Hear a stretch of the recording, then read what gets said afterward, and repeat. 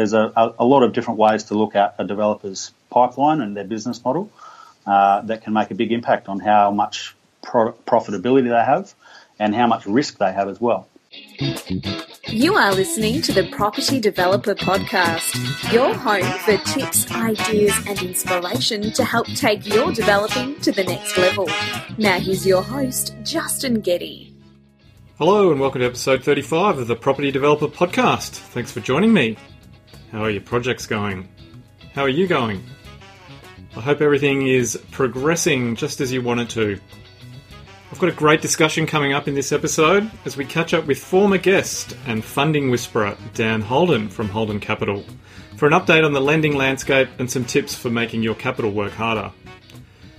I don't have too much to report on what I've been up to lately, except that I've been working on putting my team together for my tribunal hearing. I pretty much have the key players in place now, and they are making their preparations for the hearing. I've also been getting in touch with some agents about potential sites that are around and what's happening in the markets. And I've been talking to potential investors about joint ventures and other kinds of projects. Okay, on to today's guest, Australia's #1 commercial finance broker, Dan Holden. It's been more than a year since we spoke with Dan, and a lot has happened across the lending landscape in that time, and also with Dan's business. So we have a lot to catch up on. During this discussion, we talk about what's happening with construction finance lending, where sources of funding are coming from, and ways that you can make your capital work harder for you. I'm sure you will enjoy this discussion, so here is Dan Holden. Dan Holden, welcome back to the Property Developer Podcast. Thanks, Justin. It's good to have you back. Cheers, mate. Now I need to start off by asking you a different question to what I would normally ask my new guests. Yeah. So, what's the best bottle of wine or drink that you've had lately? Good question. Probably, I'd say it's actually a Scotch, which I stumbled across probably about a year ago when I was in Japan hunting for money. And it's called Yamazaki, and it was voted world #1 Scotch in 2016. And it's pretty good. So I'd say it'd be that. And then coming back to Australia, there's only about 3 or 4 shops that stock it. So it's a bit of a discovery when you can find it, and it's pretty delicious. All right. So now we know what bottle to buy you next time we want to impress you. Yes, indeed. It's pretty yummy. Oh, that's good. I was fortunate enough in a former life to spend a week in Scotland with the master blenders of Johnny Walker, learning about Scotch, and picked up a bit of a taste for it from there. Yeah, it's particularly good during the winter months we're having at the moment. Give you a bit of warmth. Oh, well, next time we catch up, we'll have to have a Scotch tasting session, Dan. Sounds good. I'm in. Now, you were a guest on the show well over a year ago, episode 14, which was a ripper of an episode. If people haven't heard that, they should go back and have a listen. And you've been pretty busy since then. You enjoyed the podcast so much, you started up one of your own. I did, mate. I thought it was a bit of a fun experience, and I guess realised that I'm fortunate enough in my role to have contact with some pretty cool people in the property industry, and I thought it'd be a bit of fun to get them on the microphone and try and tap them for some pearls of wisdom. So I've been doing that for the last 12 months, and enjoying it, which is the main thing. I've kind of taken it on as a bit of a thing where I said if I keep enjoying it, I'll keep doing it. If it becomes a bit of a chore, then I should probably down tools and stick to what I'm good at. And I've actually really enjoyed it. So we had some pretty cool people, some top national property developers on telling us about their journey, and we've had the Lord Mayor of Brisbane. We've had Bernard Salt telling us about demographics and what makes a city and a region grow. We've covered some pretty cool topics with some cool people, so it's been fun. And what's it called? The Constructive Finance Podcast. Spot on, yep. So I think we've just cracked 10,000 downloads last month, which is pretty cool. That's very good. Well, it's a really good podcast. I listen to it every episode, and I've promoted it on the show, so if people aren't listening to it, they should subscribe because it is very good. Awesome. Thanks, mate. And apart from podcasting, you've been picking up awards. Correct, yeah. We were fortunate enough to win number one commercial broker of the year again for 2017. So we won on the inaugural year in 2015 and 2016 and got the three-peat in 2017, which is great. So we've been, pushing pretty hard the boundaries to be at the forefront of what we're doing. We've done a lot of travel overseas to help expand our lender list and find more people that are willing to lend money to property developers in Australia. With the banks tightening up, you've had to kind of innovate and push hard, and so we've been doing that quite a bit, and also obviously doing a fair bit in the education space in terms of the podcast. We've released a finance dictionary we released about 12 months ago. Every year we do a feature piece where we try and inform developers of what capital options are available to them. Trying to push things a little bit harder. We've been recognised, which is great. That's very exciting. Yes, for a financial institution or a finance-related business, you certainly do some very good marketing, I have to say. Yeah, well, I mean, I think a lot of it comes from just that place of wanting to educate developers with and share the knowledge that we've got, so that when they come to us to finance a project, that they're, asking questions that we can quickly answer and help them to grow their business. So I think when you take a little bit more of a helicopter view of what we do, we actually help developers grow their business, and we do that via, helping them be sustainable with their capital, and being able to invest in more than one project at a time, and helping them grow what they're doing, as opposed to just trying to be, save them 10 points on their loan. We're trying to actually look at them at a holistic point of view. So that's with education, showing them other transactions that we've recently completed, so that they can understand what's achievable for their next project. Yeah, so we're going to go through that shortly, but seems like you've also opened up some other offices around the place.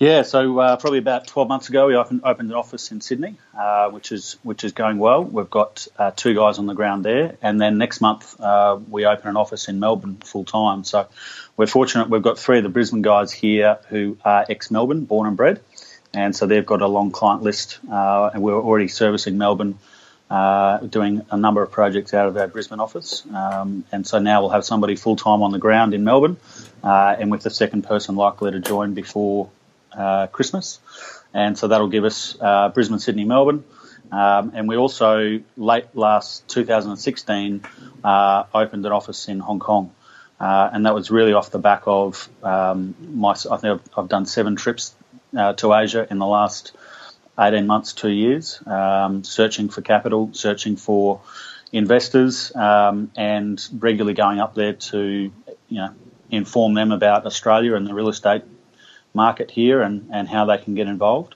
And so through that constant travel and trips, we decided it's actually better to have somebody full-time on the ground over there to go and attend those meetings more regularly and to go and investigate new sources of capital. We've now got Brisbane, Sydney, Melbourne in terms of the projects that we fund, and then Hong Kong, which services Singapore as well in terms of inbound capital to help fund the projects that we fund. So bit of growth in the last couple of years. And how are you finding the reception you were getting from potential investors or people with capital about the Australian market in general, and then I guess more specifically within that Aussie market? So I think initially it was a little bit of reluctance, because the main question was, why aren't the banks doing it? And that was probably their first, second and third question on any transaction we'd put forward. And they really needed to see that it wasn't because of a massive market oversupply, that it was an actual regulatory, and kind of systemic thing that was happening in our banking world. And so now it's definitely easier than it was 2 years ago when I first started going over there, to get people's attention and to get them in a position where they're comfortable to write a check and get involved in financing a project. But initially there was just a lot of, no one wants to be a pioneer, and they'd much prefer to be investing in something that other people are investing in, so that they're not going to get their fingers burnt in something that, because so once they actually got the comfort that projects were still being funded, the world wasn't going to stop turning. It's now a lot better reception, and the new people we're talking to now are a lot. The journey from start to finish to them to actually writing a cheque is definitely a lot shorter, which is great. And why are they more confident now? Because I think they can see that the world is still going to keep turning. There's still projects that are happening. There's still some great success stories, across Brisbane, Sydney, and Melbourne, of projects still getting great sales rates and selling out in pretty good time. So I think that there was the hesitation that it could have been an oversupply issue, and that's why the banks weren't funding these new projects. We've seen a lot of cranes come down from, I think I call it as November 2015 was when APRA kind of put wanted to see the banks have less exposure to commercial property. And so we've now seen a lot of projects complete and repay and extinguish those loans that were out at that time. And, the world's still turning and projects are still selling well. So I think now that we've kind of gone past that, where you are holding your breath, hoping that the market didn't saturate or we had a massive market correction, we're now kind of, back to business as usual. And that's what people want is, consistency in revenues and costs in sales rates, so that they can take an accurate view of the project that they're looking at funding. So I think it's a much better place now than it was, probably 12, 15 months ago, when we had a big surge of projects that were coming through the end of the bank funding kind of era. Yeah, well, last time we spoke, we talked about whether Apartmentgeddon was going to happen, and it doesn't seem to have materialised. Why do you think that's the case? I think what it does reflect more so is that it wasn't, the only contributing factor wasn't the market.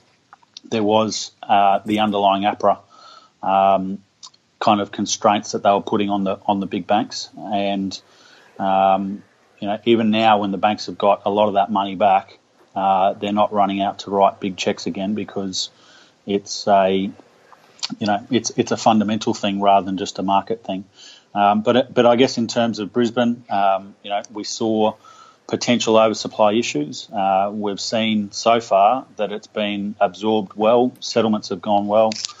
We've seen rental of the end product going better than expected, and Sydney just goes from strength to strength.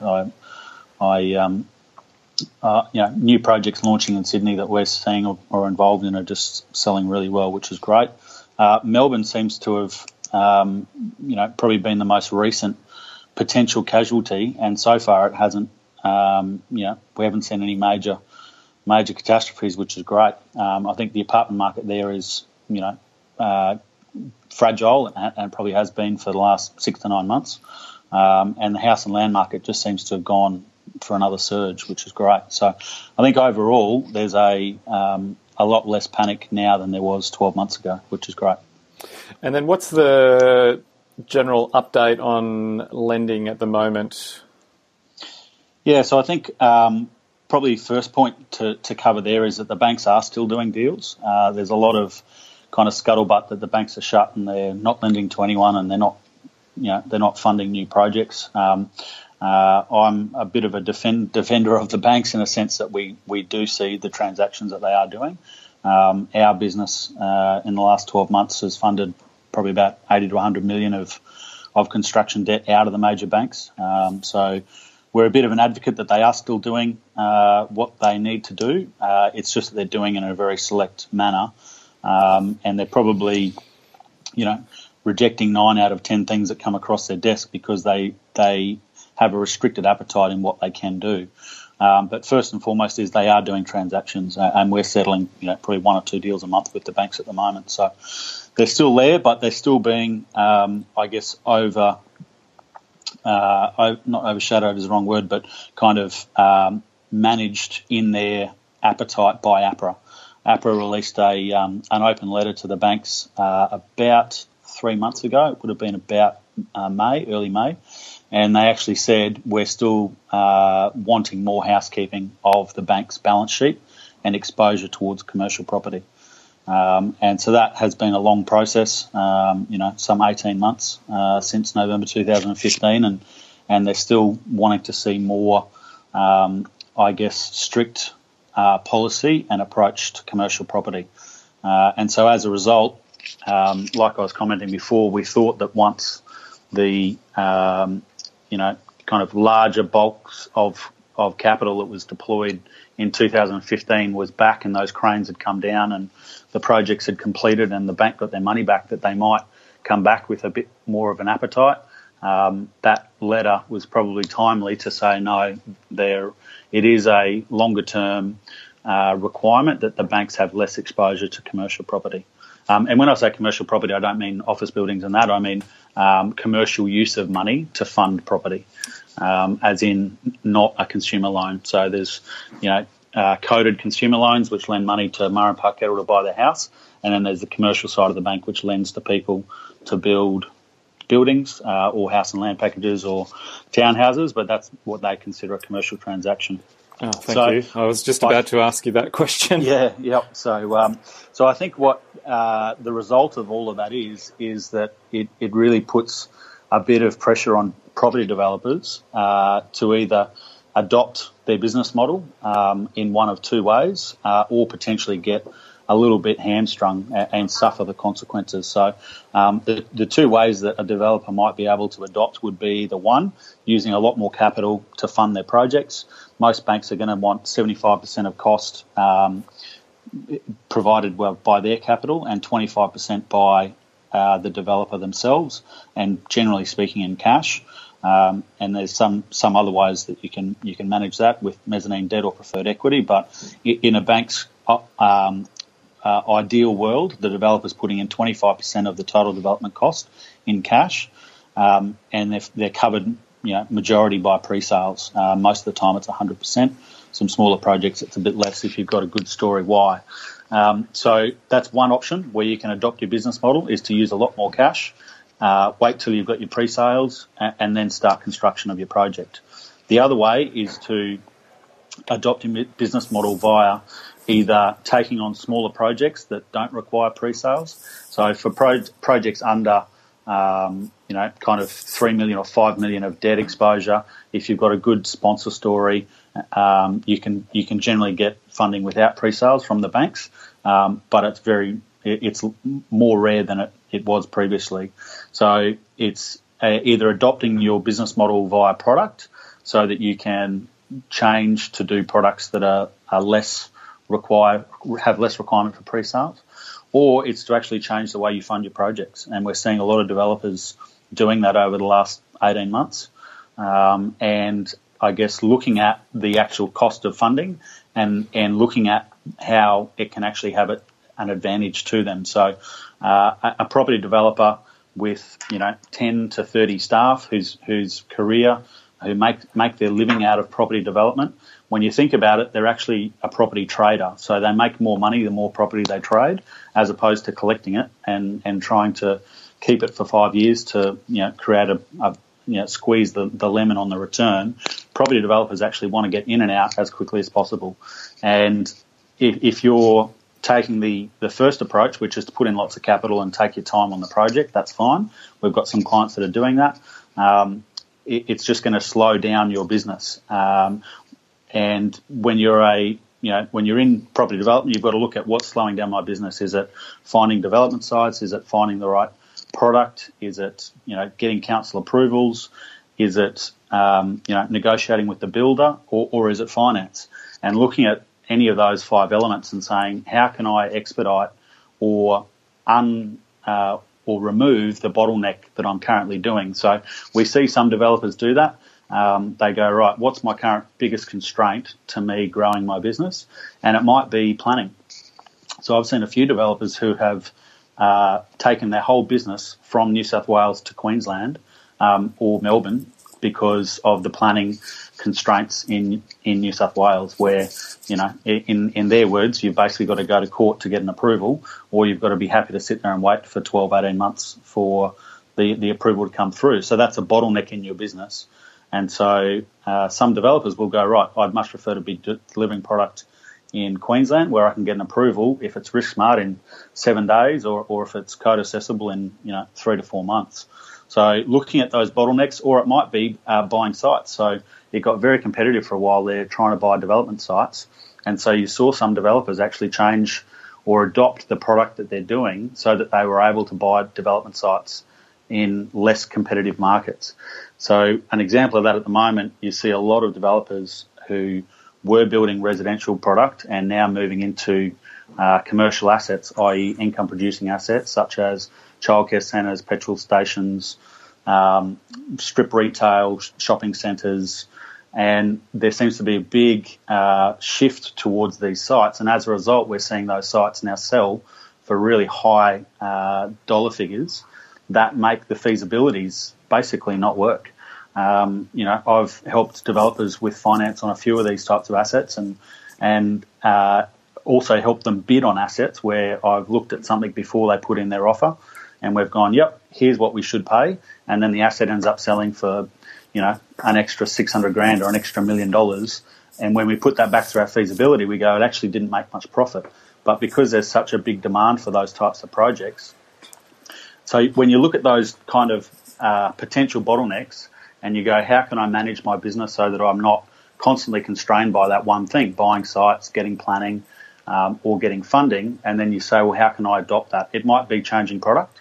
It might be changing to doing smaller projects, or it might actually be doing bigger projects or something different.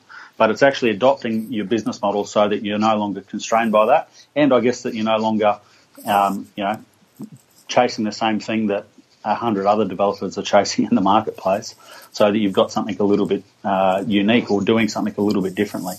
And so we're seeing developers do that with construction funding. They're saying, how do I change my business model so that I'm no longer sitting for 2 months for a bank approval or sitting here for 4 months to get those pre-sales so I can start construction, and how does my business model look after that? And so they're looking, we're working with developers who actually take that approach and go, I want my business model to be nice and smooth, nice and consistent. If I'm making $80,000 per townhouse and I've got a business of this size, I need to be doing 80 to 100 product a year. And to do that, I can't have these bottlenecks that hold me up for, 6, 12 months to get my product in the right position at the right time, i.e. that they've got one project in due diligence, one in planning, one in marketing, and 1 or 2 under construction. One might be completing. So if you look at that and you go, right, each project is, 15 townhouses or 20 townhouses, and they've got this kind of conveyor belt of things, these projects that are coming through their pipeline. Some developers take that approach and they go, I've got my pipeline of projects, I've got my approach to business, and they then manage that so that they don't have these hiccups, i.e. getting stuck in council for 18 months on one of their projects, or, being stuck in marketing waiting for that last sale to tick the bank approval. And so they look at ways that they can rework their pipeline, rework their business model, and get the best out of what they've got to work with. And so it's exciting working with those developers because they actually take that kind of larger macro view and they take it to all elements of their project, not just funding, but finding sites, working with builders, delivering the product, getting the buyers, signed up on contracts, all of those things. So there's a lot of different ways to look at a developer's pipeline and their business model that can make a big impact on how much profitability they have and how much risk they have as well. Yes, well, the issue of getting a planning permit is certainly one that resonates with me at the moment, having to go to the planning tribunal to get a council decision reviewed, so I can fully understand how that can slow things down. Yeah, and it's frustrating for them because they've got this nice plan at the start of how it's all going to work, and then you hit this hiccup, this bottleneck, and it's frustrating because it slows a lot of other things down.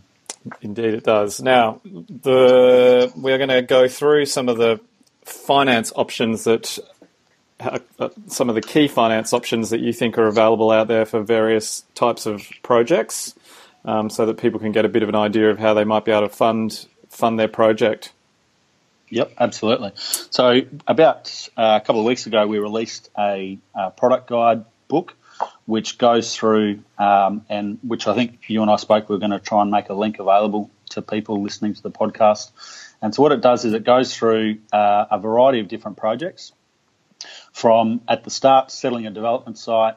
Then the next section talks about a small residential project. So small might be up to 20 townhouses. It might be as small as 5 townhouses, and how you would fund that project. Then we've got medium to large projects, which we would typically call kind of 25 to 100 or 200 product in a single project or a single stage.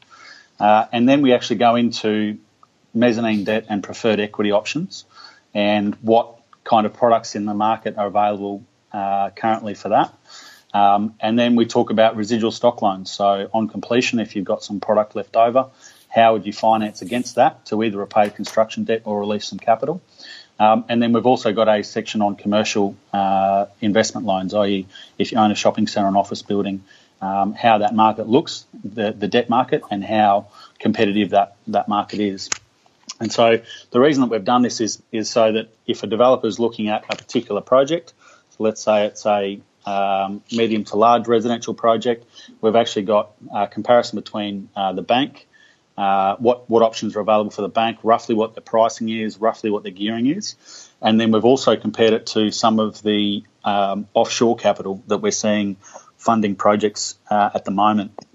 And so the benefit of that is that somebody can sit down and go, right, this looks kind of like my project. I'm building, 60 apartments, and here's a project that Holden Capital have recently funded, and here's what the cost of funds was, and therefore they can work that into their model.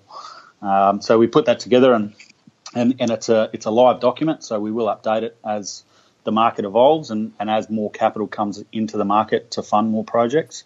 I think even, since we released this, there's probably another 1 or 2 lenders that have entered the market, which will not materially affect what's available, but probably just give a couple of extra options.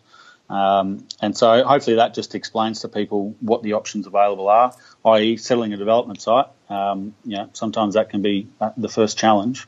What capital is available? How do I fund it? How do I structure it? We've released that and hopefully gives people some insight into what's available. What I wanted to talk about today particularly was just the difference between mezzanine debt and preferred equity.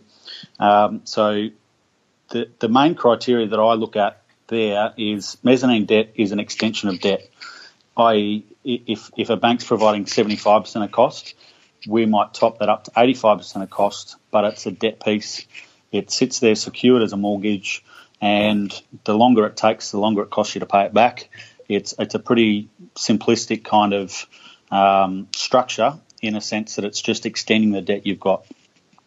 Whereas preferred equity has a very different approach and a very different flavour in terms of that we're more contributing to the actual equity stack in the project.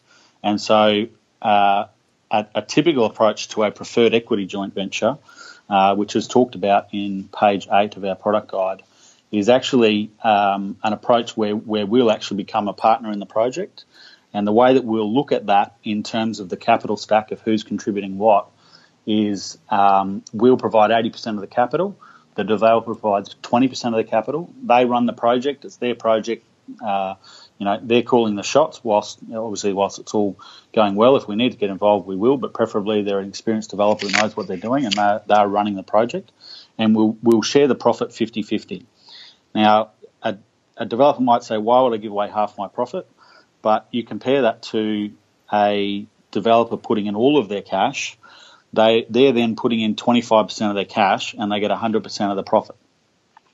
If you're doing an 80, 20, 50, 50, they're then putting in 5% of the cash and getting half the profit.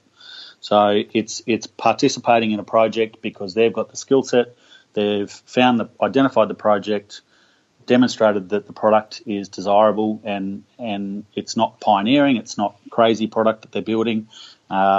They've de-risked the project to get it to a point where it's shovel ready, i.e. they've got the approvals, the permits, they've got the builder lined up on a fixed price contract, They've got, a valuation that shows that they can sell the product for X dollars in the marketplace, and then they actually bring in external capital to help advance that project and also to help them grow their business. And the reason I say that is that a developer's cash is always better used for higher risk activities. So if you look at a developer's pipeline of projects, like I was saying before, they've got, one in due diligence, one in planning, one in marketing, and maybe two under construction. The developer's capital is always best used in that early phase of identifying and structuring of the deal. And its least highest and best use is towards the tail end of a project. So hence why we will sometimes get involved in a project that's actually under construction. It might be 6 months into a 12-month build, and we'll actually get involved, release that developer's equity and provide that as either a mezzanine debt or preferred equity investment into the deal, so that developer can, withdraw their capital from that project to then put back into the start of the funnel, the start of the pipeline of their projects. And so the reason being is that let's say the developer had 2 million of capital in the project for a round number. So the bank might provide 6 million. The developer's got 2 million in there, being 25/75 contribution.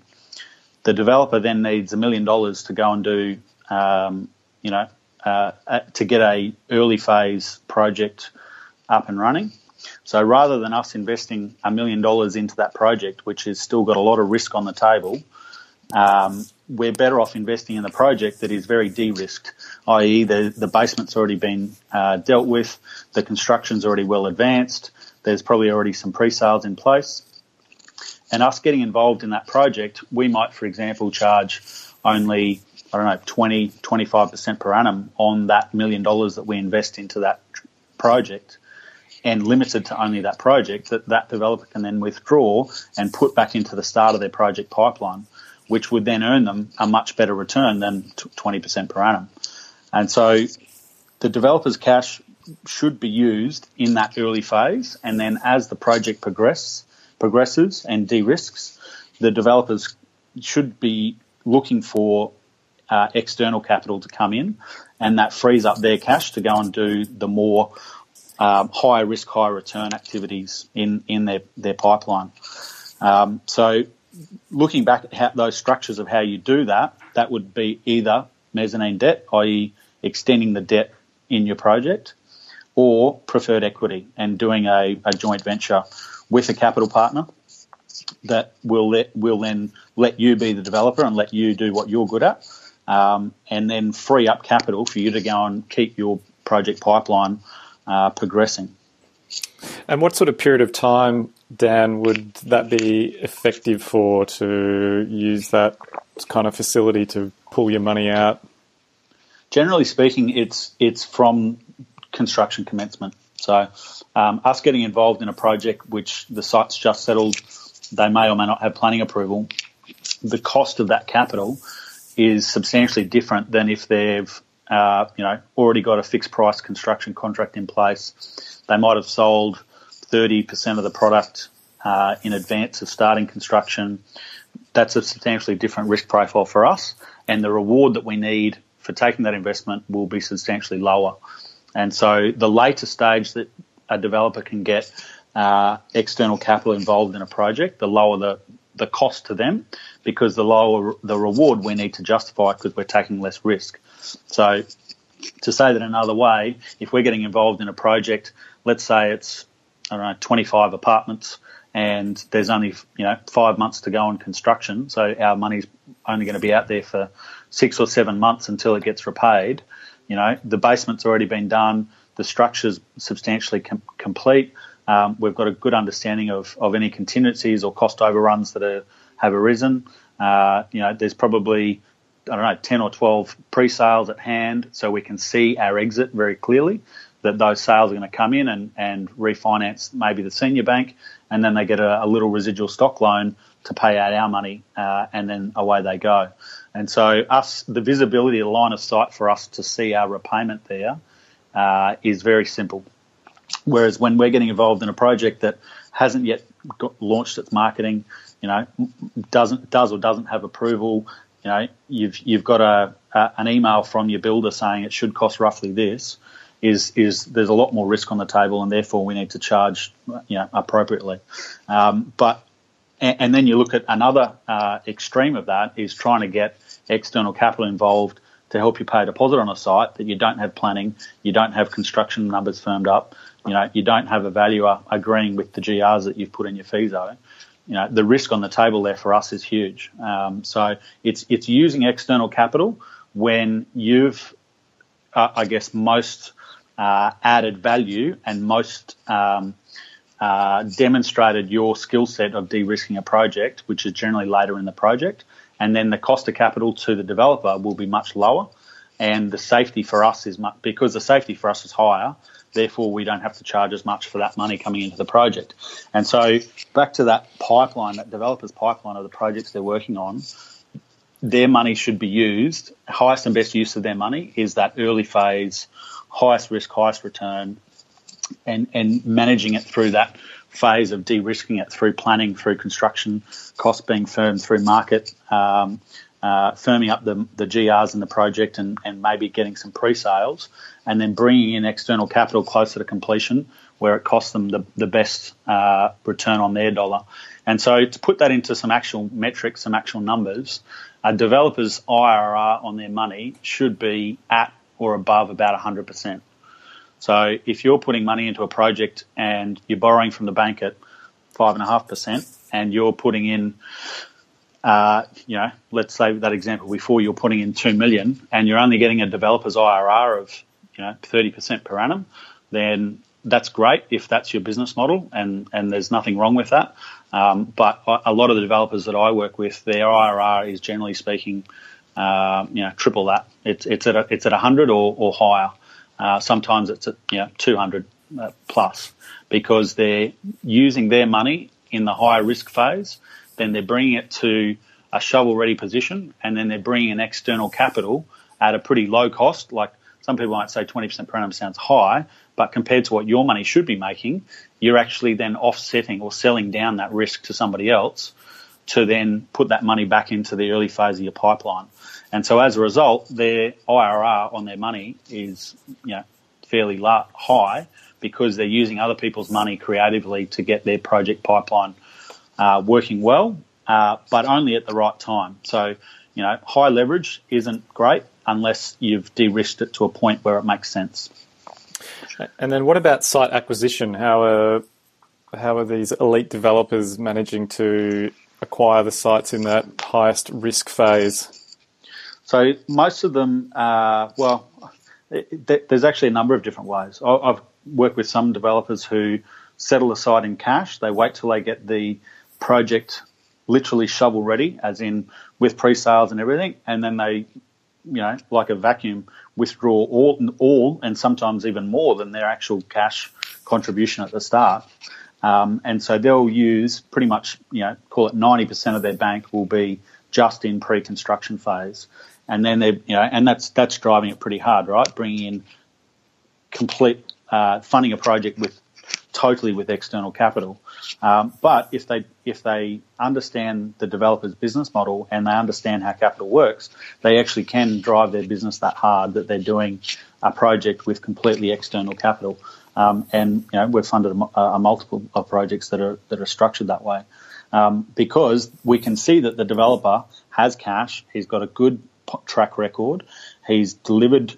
He's de-risked the project to such a point that we're comfortable being involved in that project to that position of gearing, and we can see that he's actually withdrawing that money to go and secure the next project and get it to the same shovel-ready position.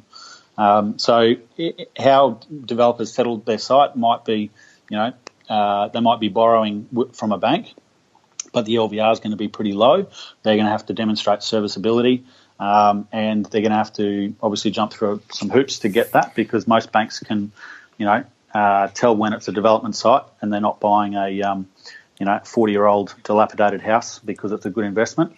And so when the banks pick that up, if it quacks like a duck and walks like a duck, it's probably a duck, and the banks generally pick that up. And so the alternative there is to use private money, which we provide on development sites, anywhere from 50 to 75% LVR. In some cases, we've actually 100% LVR on a development site because we can see that the uplift is imminent and that we can take a position on the exit, so that we're comfortable to be involved in that. There's a number of different ways that developers can settle that initial development site. Some developers end up paying more to the landowner so that they don't have to settle until it's got approval. That's fine, but it's a negotiation up front to get control of that. So we generally get involved once the developer's actually got the site, got the idea, and then comes to us and says, "This is what I want to do. What options are available to me?" And then we'll, based on their feasibility, we'll package up some different options to say, here's straight bank debt, here's a mixture of debt, being debt and mezz equity, that i.e. you're extending your debt further, and here's an option where we will get involved as a joint venture partner to help you deliver that project.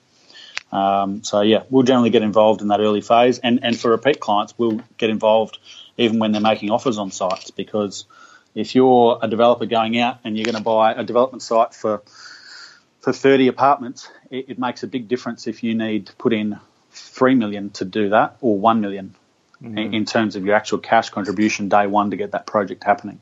You might look at it and go, if I've got to put in $3 million to make $3 million in 18 months' time, that's great. But if I then have to put in $1 million to make $2.2 million in 18 months' time, that might make the project more attractive or less attractive to know that you've got how much capital you've got to put in. So we're often involved in developers making offers to purchase on sites because they want to understand how much cash they've got to put into that project to get it fully funded, completed, and how much profit they're going to get back at the end. And so building up that base of cash, is that just something that developers would do over time? They build up to have that cash at hand? Generally speaking, it's what capital base are they working with right now, and how are they, what return are they getting on their money right now? So your money sitting in a project for the next 12 months until completion isn't the highest and best use of your capital, as I've mentioned before. And so, how could you better utilise that capital to progress your next project, to bring forward a project? You might have a project that's sitting there because it needs, $3 million to get underway, and your money's tied up in another project, and you've got to wait till that completes, titles are issued, and settlements happen for you to get your money and commence that project. So there's other ways to be able to bring projects on board earlier. But back to your question, it's looking at how much capital you've actually got in your business right now. You might have 2 projects underway or 4 projects underway. How much actual cash is in that project? So if you look at your balance sheet or business kind of model and sit down and go, how much is actually there, and how can I make sure that has the highest and best use for me as a property developer? And so that's the question to start with, and then look at strategies to actually get that earning the best return and helping you grow your business. And so that's obviously something that you offer to your clients. What kind of developer would you be looking for as someone who would be good to work with? So most of the clients that we work with are what I would call middle market private entrepreneurial property developers, being that they earn their income from building, developing, trading property, and that they want to grow their business. We've got some clients who are at the later stages in their life. They're not trying to grow their business. They're just trying to deliver product, and they look at their business model that they make 80, 100,000 per townhouse, and that they want to deliver 40 product a year, and that's their that's how much they want to get them through the last couple of years of their working life. They go, yep, this is what I want. And that's their business model, and that's great that they understand it. I think there's, unfortunately, a few people that we do meet in the early phase of working with them, and they don't know that number. They don't know, how much of their own capital they've got in their business model and how hard it's working, and they don't know what their simplistic approach to their annual pipeline looks like. How many product is it? How much profit do you make per product? What are your overheads? How many staff have you got? Well, that's, straight away, if you've got, 8 staff, you're looking down the barrel of, over $1 million a year in overheads in office costs and everything.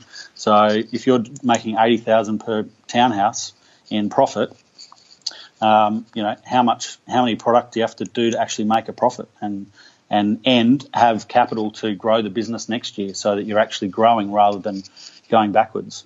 So these are all questions, I guess, that, most people would look at in starting a business. But I think as businesses evolve and property developers kind of grow in size, sometimes they forget to do that business model check to say what does next year look like, what does the next 3 years look like, and how much capital do we need to actually make that happen. And I know that we've spoken in the past, and one of your suggestions around developers keeping a lid on their costs is not to hire people to try and use consultants wherever possible. But at what sort of size would you start to think about hiring staff? I'm not sure. I mean, I've seen some pretty successful guys who run, 300 lot land estates, and they've got literally one staff member. So there isn't probably a catch-all answer for that one. But I just look at what they need to deliver that and what skill sets they need to be able to deliver the project. And when you look at your ideal business model and say, right, I want to have, 4 to 5 projects on the go at any one point, one in DD, one in planning, 2 in construction. How much capital does that require, and how many man hours does that require to deliver, and what skill sets what skill sets don't I have that I might need to bolt on? Can I bring them in as a consultant, and therefore it's more of a success-based involvement, and you can use them when you need them, and they've got other things to do whilst they're not working for you, or is it something that's big enough that you need them in-house and build that team. So, there's probably not a catch-all answer, but I'd say it's working back from your business model, your ideal business model, working back into what you need to deliver that. Yeah, no, that's good advice. Can you give us a bit of a recap on some of what the sponsor criteria is for lenders at the moment? Yeah, so just to look at, I guess, the 3 main elements is sponsor story, market, and project metrics. So sponsor story is all about what is their track record, have they done it before, and very importantly, have they made mistakes? If a developer says, I've never made a mistake, I've never used a centre of my contingency, it's a little bit boring. We like to hear that people have had issues, because every project seems to have some kind of obstacle that pops up from left field. So talk about a project that doesn't have some issues, Dan. Exactly. So we want to hear that they're human and that they had this issue arise and they didn't know how to solve it, but they still solved it and they managed to get a solution. We also look at, in the sponsor story, who have they borrowed from before and how did that go? The other one, which is critical, is do they have the financial capacity to find $500,000 if something goes wrong? What is their financial position, and how do they find a chunk of money to fix a problem if it pops up? Then the next one is market, and the most basic kind of question there is there an actual need for this product, or is it being driven by the fact that the developer saw the site for sale in the prime site section of the newspaper and they got excited and they paid the most on the day? Or are they a guru? Is their business model to be a guru in one particular geographic location and know that product inside out? They know their costs inside out, their GRs, their headworks costs. They know the plot ratios and the GFA on every site that they've looked at. Are they taking that approach to how they're going to deliver projects? The third one is just the actual project's metrics themselves. So what is the return on cost? Is there any land uplift generated because of the fact that they got the approval, or did they pay full tote on the actual development site so they didn't have to settle it until they got all of that in a row? That's an interesting one for us to understand. And is there any unique site issues resulting in higher cost? So you might have bought the land for half of market value, but then you've got to spend more than that in civils and bulk earthworks to get it to an actual pad site that's ready for construction. So little things like that we see sometimes can really affect the approach on a project. So sponsor story, market, and then just some general project metrics that we look at. There's a lot of factors outside of that to consider, but the basic ones, sponsor, market, and project metrics, need to be very clear so that we can answer them in as few words as possible and just keep it simple, really. Okay. And what have you learned about the market and the industry in the past 12 months? I guess probably, that's a good question. I guess probably that there are many different ways to structure a deal. I think I've been doing this for 11 years now, and I think when it was a very bank-dominated market in terms of the way that we funded projects, we became very vanilla in the way that we funded or solved the funding solution for a developer. So it became a marketplace that was very driven by, banks were either at 75 or 80% of cost, they were either at 50 or 100% of debt cover, and the pricing was kind of the pricing. There wasn't a lot of levers or variables that you could push or pull to get a better outcome for the project. Whereas when you and at the moment we're now doing about 75 or 80% of our volume in private capital. There's a number of different ways that you can structure a deal to either start sooner, and therefore that has a better IRR for the developer, or it might be playing with MES or pref equity to get a better outcome. So I think it's probably the biggest learning for me in the past maybe 12, 18 months has just been that there's a number of different options available to fund a project, which we may have kind of previously not been as open-minded to. And when I say open-minded, I mean developers and the way that they fund their projects. So I think there's some pretty exciting stuff happening at the moment, and being involved, particularly with some of these commercial projects where we're doing things like putting investors in on a fund-through basis so that they own the asset on completion. The developer's got less than no money in the deal. Doing things where, we're involved in service stations or medical centres where we're actually putting in 100% of TDC. So the developer, again, is, involved in that project, and they've used their capital at the early phase to get it to a shovel-ready point. And then we will actually come in and 100% fund that project. That then frees the developer's cash up to go and start the next project and get that shovel ready. So being able to be a little bit more, I think the restraint of bank money has made developers open their mind a little bit to different structures. That's what I've learned. And so just with those examples where you're providing the 100% of total development costs, would you still have the developer charging a development management fee? Yeah, for sure. I'm definitely open to that. And depending on the size of their team or how they're actually delivering that is the approach that we'll take on what we're comfortable for them getting. So if they're a one-man band and they're charging $50,000 a month, we're not going to be that comfortable. But if it's in proportion with what they're actually doing, then that's no problem at all. They've got bills to pay, they've got staff wages to pay, they've got or a consultant that they have to pay. We're fine with that.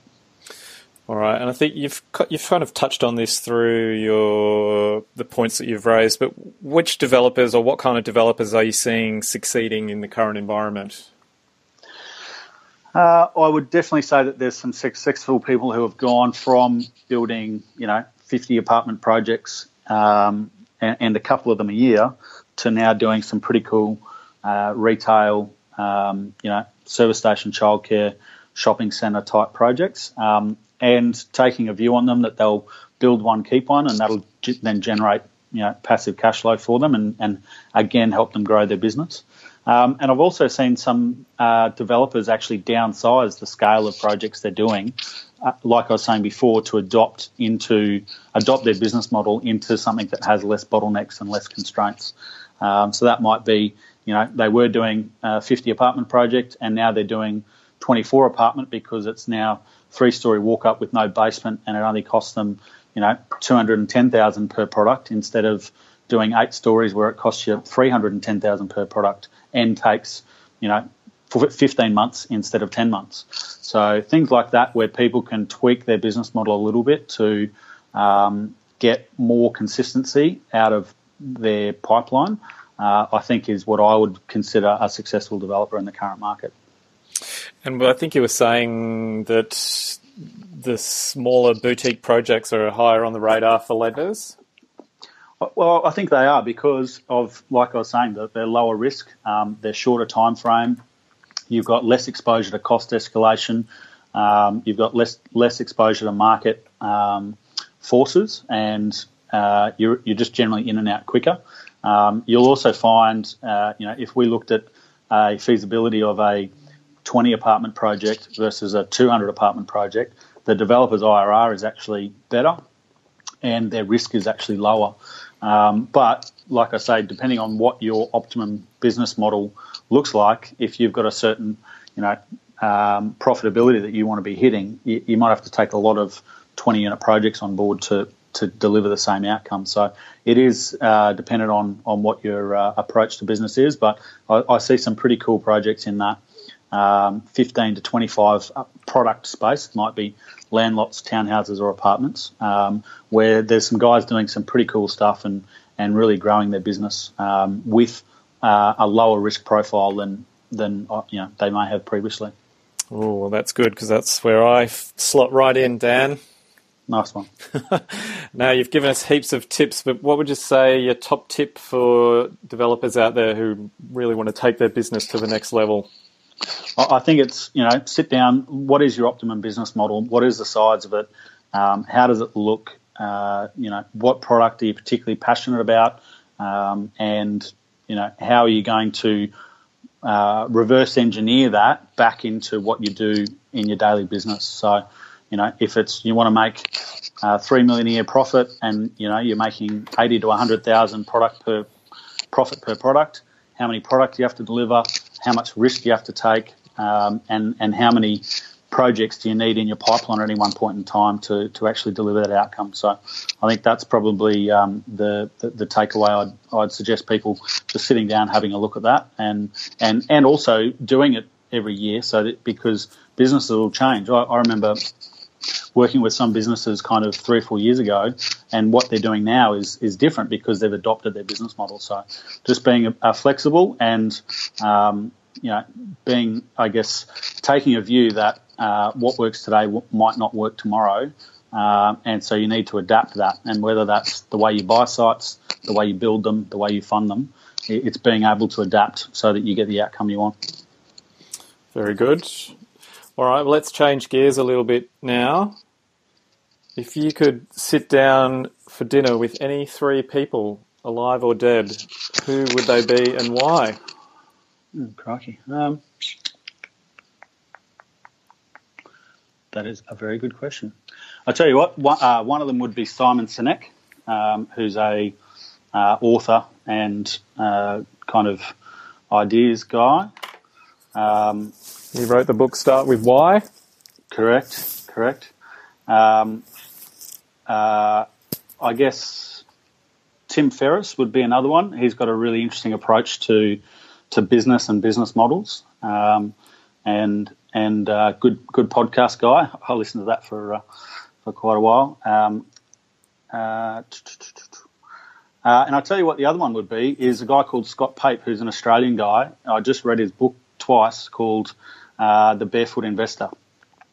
And he just has a nice simplistic approach to finance, personal finance models.